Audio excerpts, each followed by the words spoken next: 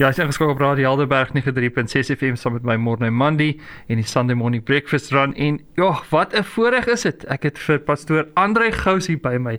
En die wat hom nie ken nie, julle gaan 'n wonderlike man leer ken. Hy doen baie dinge in die hospitaalbedryf, maar hy is ook 'n man van God. Ek wil hê gaan soek hom op bietjie op die internet. Pastoor André Gous, Andrew Gous, ekskuus tog nie André nie, Andrew Gous, ekskuus tog. Hoe sal ek nou jou naam so verkeerd uitspreek? Ja, dis dieselfde woord vir almal, so moenie worry daaroor hê. Well, Andrew, welkom, baie welkom. Baie dankie Morne, ek waardeer die voorreg. En jong, ek wil vir jou 'n bietjie tyd gee dat jy kan gesels met ons. Dit is min net as jy op die radio het om saam met ons te praat Ja. So ja, gee ons 'n bietjie agtergrond. Wie is jy? Hoe jy Andrea? Just It's very interesting because eintlik Afrikaans groot geword, so Woester groot geword en toe het ek my studies in soms uit Weskom voltooi by Helderberg College. Okay. Na dit toe was ek beroep in die bediening en hulle sê vir my, jy gaan ons Londen toe. Wow. Ja, en dit was nogal 'n groot skok geweest. Ek moes eers gou 'n bietjie Google Maps gaan uithaal daar. Kyk, waar is Londen? En dit is baie belangrik daai punt, want jy word in 'n bubbeltjie groot. Jy weet, jy word in 'n bubbeltjie groot en dit was vir my nogal insiggewend dat die leierskap wat hierdie besluit geneem het, half gesien het die potensiaal wat daar is vir die bediening wat mens kan doen en dan gesê het, maar kom ons druk hom uit sy gemaksone uit, Ja. dat hy kan leer. En jy weet, jy word onttrek van jou familie, jy word onttrek van daai veilige omgewing. En daarso was ek in die bediening gewees, ongelooflike ondervinding gehad, moes cross-culturally, cross-racially al, want selfs jou Afrikaanse gemeenskap, daar is anders as die Afrikaanse gemeenskap hierso. So dit is 'n baie belangrike beweging in my opvoeding en karakterbou en spesiaal om te besef maar jy kan net op die Here vertrou. Amen. Jy weet, en enige iets wat jy bereik of enigiets wat dan besef jy maar dit is juis oor die Here se genadegawe. En dit is basies waar ek ook besef het dat ons is almal die Engelse woord en ek gaan nou 'n bietjie my is interconnected. Ja. Jy weet, we are interconnected. I remember I was in my second year of the ministry, so now I'm 23 years of age. I have this whole district that I need to run, and I get invited, or not invited, one of my members, a family member passes away, and it's literally, if you go before Stadtruim in the Eastern Cape, there's a little road that turns to the left and you go into the rural area. So I had to park, and the person passed away and the elder phoned me and he said to me, listen here, and I'm going to make this story short. Yeah, he said to go me, for it. one of the members passed away, and before he could say the next thing, I'm like, yes, I'll do the funeral. And I could hear there's a silence on the other side. And he says, okay. and stop my car next to, because you can only go in about 3 kilometers with your car, then you have to stop and then you walk another few kilometers till you find this little village in the middle of the beautiful Eastern Cape. And we get there and it is a proper rural funeral, you know, traditional. You have your family elders, all of them, your leaders there. And I had, I'm in the Eastern Cape, I preach with a translator or interpreter, and not a translator, they actually have to interpret what you say. The language, different. It's actually a gift, somebody that preaches with you. Yeah. But then, as I'm finished, everything, we go and we have lunch together.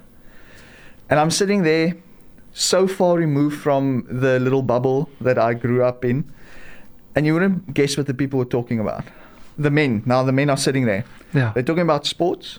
Can you believe Talking about politics. Net. And they're talking about family. And you realize you're so far removed from everything that you thought, this is how things work and everything. And in the end of the day, we're all the same. You have this desire that we have the same needs. And it's because we created. Yes. From the same God. Amen. And that interconnectedness, I think, is, if you have to ask what shaped me, and the ministry that I'm involved in, it's knowing that I'm interconnected, knowing that decisions that other people make have an influence on me. More importantly, the decisions I make have an influence on the people around me. Okay, good. That's excellent, actually. I mean, wat kan ek daarop sê? Dis ongelooflik hoe die Here met ons werk. Nee, verseker. Ja, en hoe lank was jy daar gewees? Okay, I was in the Eastern Cape for 2 years in East London and 4 years in Grahamstown. Yes. And it's after that I was moved here because it works a little bit different in the Seventh-day Adventist Church. Yeah. You don't apply for a church or congregation. There's a committee that sees the needs and they fit the pastor profile with the pastor or the district.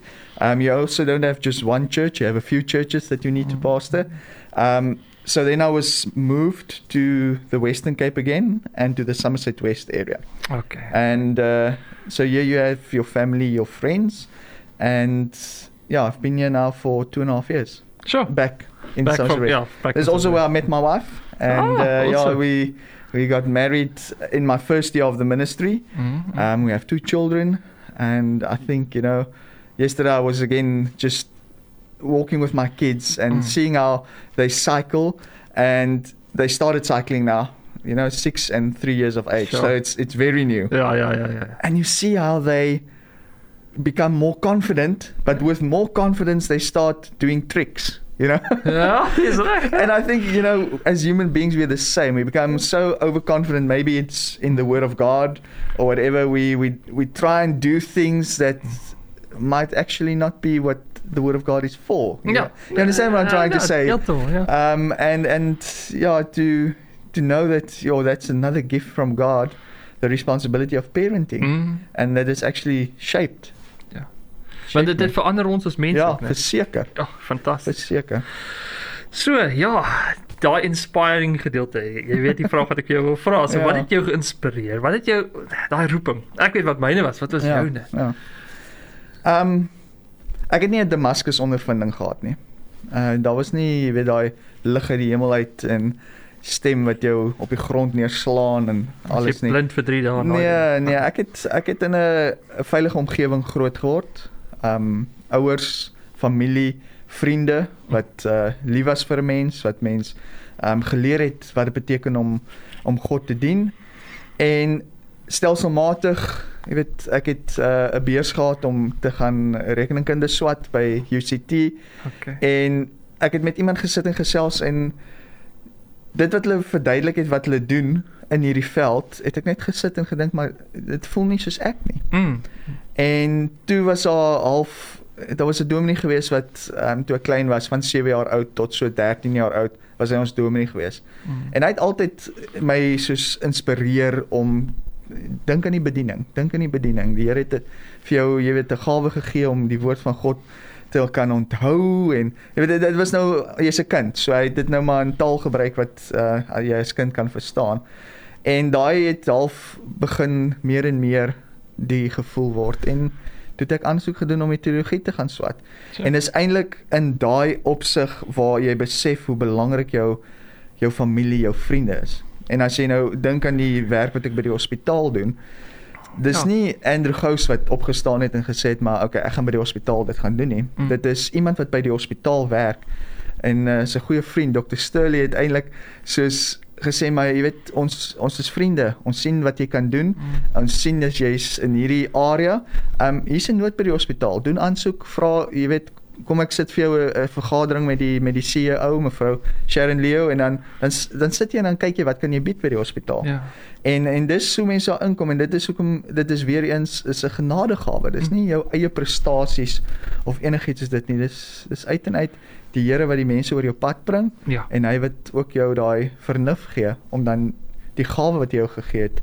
So ek gaan voorberei in die Oos-Kaap, my wilderness ondervinding. En dan toe jy al die ondervinding het en natuurlik saam met hom 'n lekker pad al gestap het, en jou verhouding sterk is met hom natuurlik, die vat hy jou hier in. Dis ongelooflik. Dis my 'n paar jaar met kinders ook gegee. Natuurlik, In daai natuurlik. ondervinding. Om jou genade en geduld te leer. Jy weet, dis iets wat mense nou maar vir die volgende generasie probeer Ek dink 'n leer. is dit. predikant weet dit die beste, genade en geduld. Genade geleer. en geduld. Ek dink daar's ander mense weet Ja. dit ook, maar ek dink ons Ja, leer ons dit meer intiem ken, Ja. dink ek. Dis wat ek sê. En jy kan dit net leer ken as want jy weet dit word vir jou gewys. Korrek. En ek dink dis baie belangrik want jy het half 'n groot verantwoordelikheid wat op jou skouers rus. En daai eerste vraag wat jy sou gevra het, die man van God en die normale man. Dis 'n yes. gevaarlike dichotomie om te skep want Dit is. daar is net een. Daar is net Dit is. een Andrew. Ja. En dit is belangrik om daai verantwoordelikheidsin dan te besef en te weet dat daar's genade wat vir jou gewys word. Jy het baie reg geantwoord nou. Want ek vra die vraag spesifiek so want dis seker snaaks, maar dis my 'n toets om te sien. Ja. Want kyk, die man wat jy is die man van God. Ja. Die man van God is die man wat jy Ja. is. Want God het jou daar Ja. gestel vir 'n doel. Ja. I mean, dit is hoe dit is. Geef ons 'n klein kykie na hierdie ministry van jou in die hospitaal en natuurlik hoe die mense kan betrokke raak en Okay. daai tipe van ding. Ja, dit is die laaste jaar is 'n ongelooflike ondervinding geweest.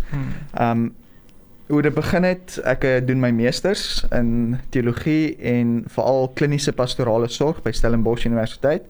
En deel van die vereistes is dat jy 260 ure in die kliniese omgewing moes gedoen het waar jy pastorale sorg dan nou as die in 'n kliniese omgewing doen waar jy kan verwys en waar daar na jou verwys word en so en ek het by Helderberg Hospitaal ken ek 'n hele paar dokters wat daar werk, van die staf. Dis die lekker ding van dominee wees, jy het 'n groot netwerk. Yes. En om te sien hoe almal kan saamwerk en ek dink dis wat ek sal wil sê in die volgende gedeelte is waar ons moet besef dat ons is nie eilande nie. Ja.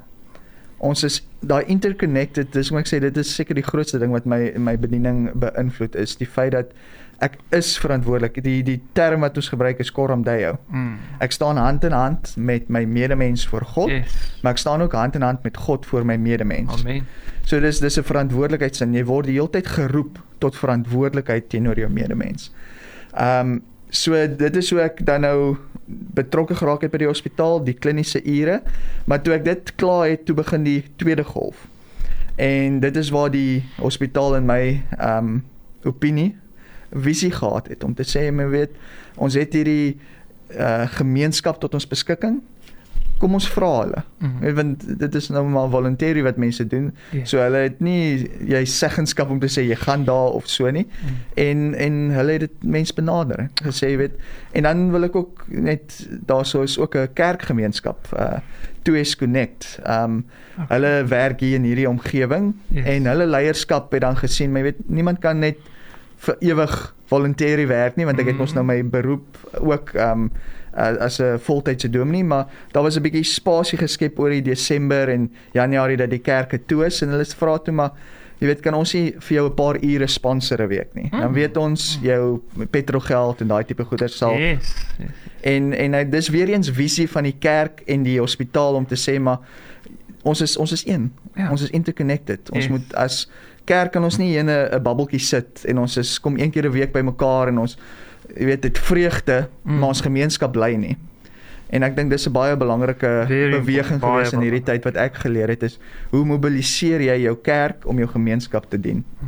Ek dink daai is die sleutel wat jy daar. Ek hoop meer predikante doen dit.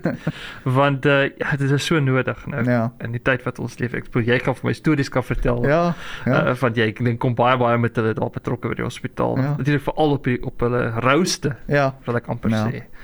Wat hulle daar is. My ma is sielkundige, so ek het so 'n bietjie van 'n agtergrond, maar ek gaan nie eers probeer om te sê dat ek weet baie nie.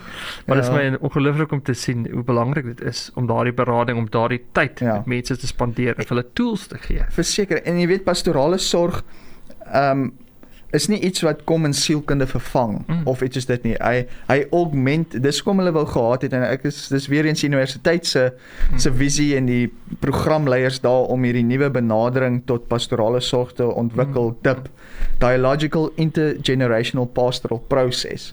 Is iets wat augment dit wat al klaar daar is, want daar is 'n gaping vir iemand wat nie patologies dink nie. Jy weet, so ons het as pastorale beraders het jy nie nodig om te diagnoseer of om iemand gesond te maak. En dis hoekom dit was makliker vir my om in die COVID saal te werk, want jy het nie daai verantwoordelikheidsin om daai persoon se lewe in die oomblik te red nie. Inteendeel, jy werk in genade en geduld. Ja. Jy werk in genade en geduld. Nabels, Ja, en weer eens, dis nie my werk om daai persoon te red nie. Yes. Dis die Here se werk, dis die Heilige Gees se werk. Amen. So dit is hoekom dit so belangrik is dan om jouself net daar te plaas as 'n tussenganger om halfwaai te sê hier is die deur, want jy kan self nie as die deur oopmaak vir 'n persoon nie, jy moet dit self doen. Waar? Maar net om sigbaar te maak Amen. wat daarso tot 'n persoon se nood beskikbaar is. Hoe kan die mense betrokke raak, Andrew? Ja, dis Dis 'n moeilike Dis 'n vraag. baie moeilike vraag. En ek dink dit het 'n filosofiese onderliggende, hoe kan ek sê, precondition. Jy weet, daar moet 'n sin wees van dat ek my medemens raak sien. Ek dink as ons as gemeenskap, as ons as mense van Suid-Afrika die Helderberg kom, kan sien dat maak nie saak wie die persoon voor my is nie, dit is my broer, dit is my suster, ek staan in Coram Deo met hierdie persoon, dan sal die Here kan werk met jou. En dit is wat in die bokamer gebeur het toe hulle eensgesind was. Toe kon die Heilige Gees vrylik beweeg. En dit is waar die evangelie uit versprei word. So vir my sal dit wees, ek sal mense aanraai om daai introspeksie te doen. Ek sal mense sê, maar die Here het jou gawe gegee. Hoe bedien dit jou medemens? En dis waar ware vreugde lê. Ja. Jy weet, selfs in daai lelik wat jy met iemand werk wat deur 'n traumatiese ondervinding gegaan het, is daar nog steeds mooi wat kan kom. En ons, ek dink as gemeenskap het ons wantroue in mekaar, en dit is oor jare gekweek. So om daai trou weer te skep, is die voorafgestelde ons met mekaar kan sien. Okay. Mekaar kan sien as medemens. Okay, dis baie goed. Ek het was 2 weke terug het ek so 'n nuusberigie gelees hier so op Radio Helderberg. 'n groep mense het in die Kaap het hulle 'n groepie gemaak wat hulle van hospitaal tot hospitaal toe gaan. Buitekant die hospitaal en dan bid hulle vir die mense. Ek het dit gesien, ja. En dit was nogal vir my incredible geweest en ja, ek wil dit ook amper sê, weet as gebed jou sterkpunt is, jy weet, raak so betrokke. Ja. In jou spesifieke bediening kan hulle vir jou bid ook natuurlik. Ek bedoel, Verseker, ja. weet ek, dis belangrik. Ja. Maar enige ander manier wat hulle met Ja, okay. Ek is 'n predikant van Tygerberg SDA gemeente en dan Parow SDA gemeente en dan is ek ook 'n distriekkoördineerder vir die noordelike voorstede. Yes. So ons het daarso dis waar my eerste werk lê. Maar dis ongelooflik ook dat daai gemeentes dan jy vir jou as predikant die geleentheid gee om te sê, maar ons het nie nou noodwendig soveel tyd van jou nodig nie. Hierso is 'n nood, gebruik dit. So, miskien kan ek as mense wil betrokke raak om uit te vind oor hierdie gemeentes en te sien maar hoe kan dit 'n halfe familie skep waar jy veilige vesting en so kan wees. So Tygerberg SDA gemeente het hulle Facebookblad, ons doen ons livestreaming en ons doen ons programme is aanlyn, Facebookblad, YouTube. Dan is daar Parow gemeente, hulle het ook die YouTube kanaal. 2S Connect wat dan nou die tussengangertjie of tussenganger gespeel het wat vir my ongelooflik was, is hulle het ook hulle eie Facebook, Instagram en so as jy daar wil betrokke word, ek is deel van die span. So dit is nie dat jy my bediening gaan nie, dit jy gaan die gemeenskap se bediening dan ondersteun. 100%. Ja, en dis kyk wat ek bedoel, dis ook wel graag wil gehad vir die ouens so hulle kan deel word. Ja, en miskien kan ek net sê omdat jy weet as 'n Seventh Adventiste dominee, ons is half decentralized. So daai spesifieke gemeente betaal nie my salaris nie. Dis iets wat uit 'n organisasie uit sodat jy weet die ou wat in die Oos-Kaap werk kry dieselfde salaris as ek wat nou sê nou maar in 'n affluent gebied sal werk. So dis ook al daai skuwe wat plaasvind. Dis nie jou gemeente nie, dis nie jou jy's 'n dienaar. Jy weet jy is 'n groter prentjie wat jy besig is om aan te werk. Jy is die gemeente van Christus, die groot ganse gemeente. En ek dink dit maak dit makliker om te kan sê maar nou kan ek hier betrokke raak, want ek weet dis verantwoordelikheid wat rus oor verskeie skouers, nie net op myne nie. Dis fantasties. Andrew, baie dankie. Dankie vir die geleentheid. Ja, ek gaan jou weer kry, watch it. Dis al 'n voorreg. Ek het te veel geniet om saam met jou te gesels. So ek dink ek gaan jou so kyk, miskien is dit 2 maande dan bring ek jou weer in dan gesels ons oor 'n onderwerp. Ek sou graag 'n bietjie meer oor die 70 Adventistes van weet hoe hulle werk en hoe hulle sien. So ek dink ek gaan jou inkry vir Sweets dalk het jy vir ons moet dit kom gesels. Maar ek sien jou telefonies ook kontak en dan maak ons dit en dan maak ons 'n plan want ek wil graag vir jou hierso hê as jy kan. Nee, natuurlik. Ek bly net om die draai so. Dis maar ek sal mooi vir die tyd want ek weet jy preek dalk daai Sondag. Ek moet dit seker maak jy daai Sondag. 70 Adventis Saterdag is my dag. Saterdag is jou dag. So Sondag is oop. Awesome. Dit gaan awesome werk vir my dan. Awesome. Maar dankie weer eens Andrew. Luisteraars, soos ek gehoor het, jy kan met hom kontak maak ofwel met hulle gemeente en met hom kontak maak by sê vir ons wie die gemeente is. Tygerberg STA Gemeenskap en dan Parow STA Kerk of dan 2S Connect. 2S Connect. Daar sê, jy het nou uit die perd se bek gehoor soos hulle sê. En maar baie dankie weer dankie eens. Vir die geleentheid. En dan gaan ons luister na Chowder. Ek dink hy sê shine is die woord.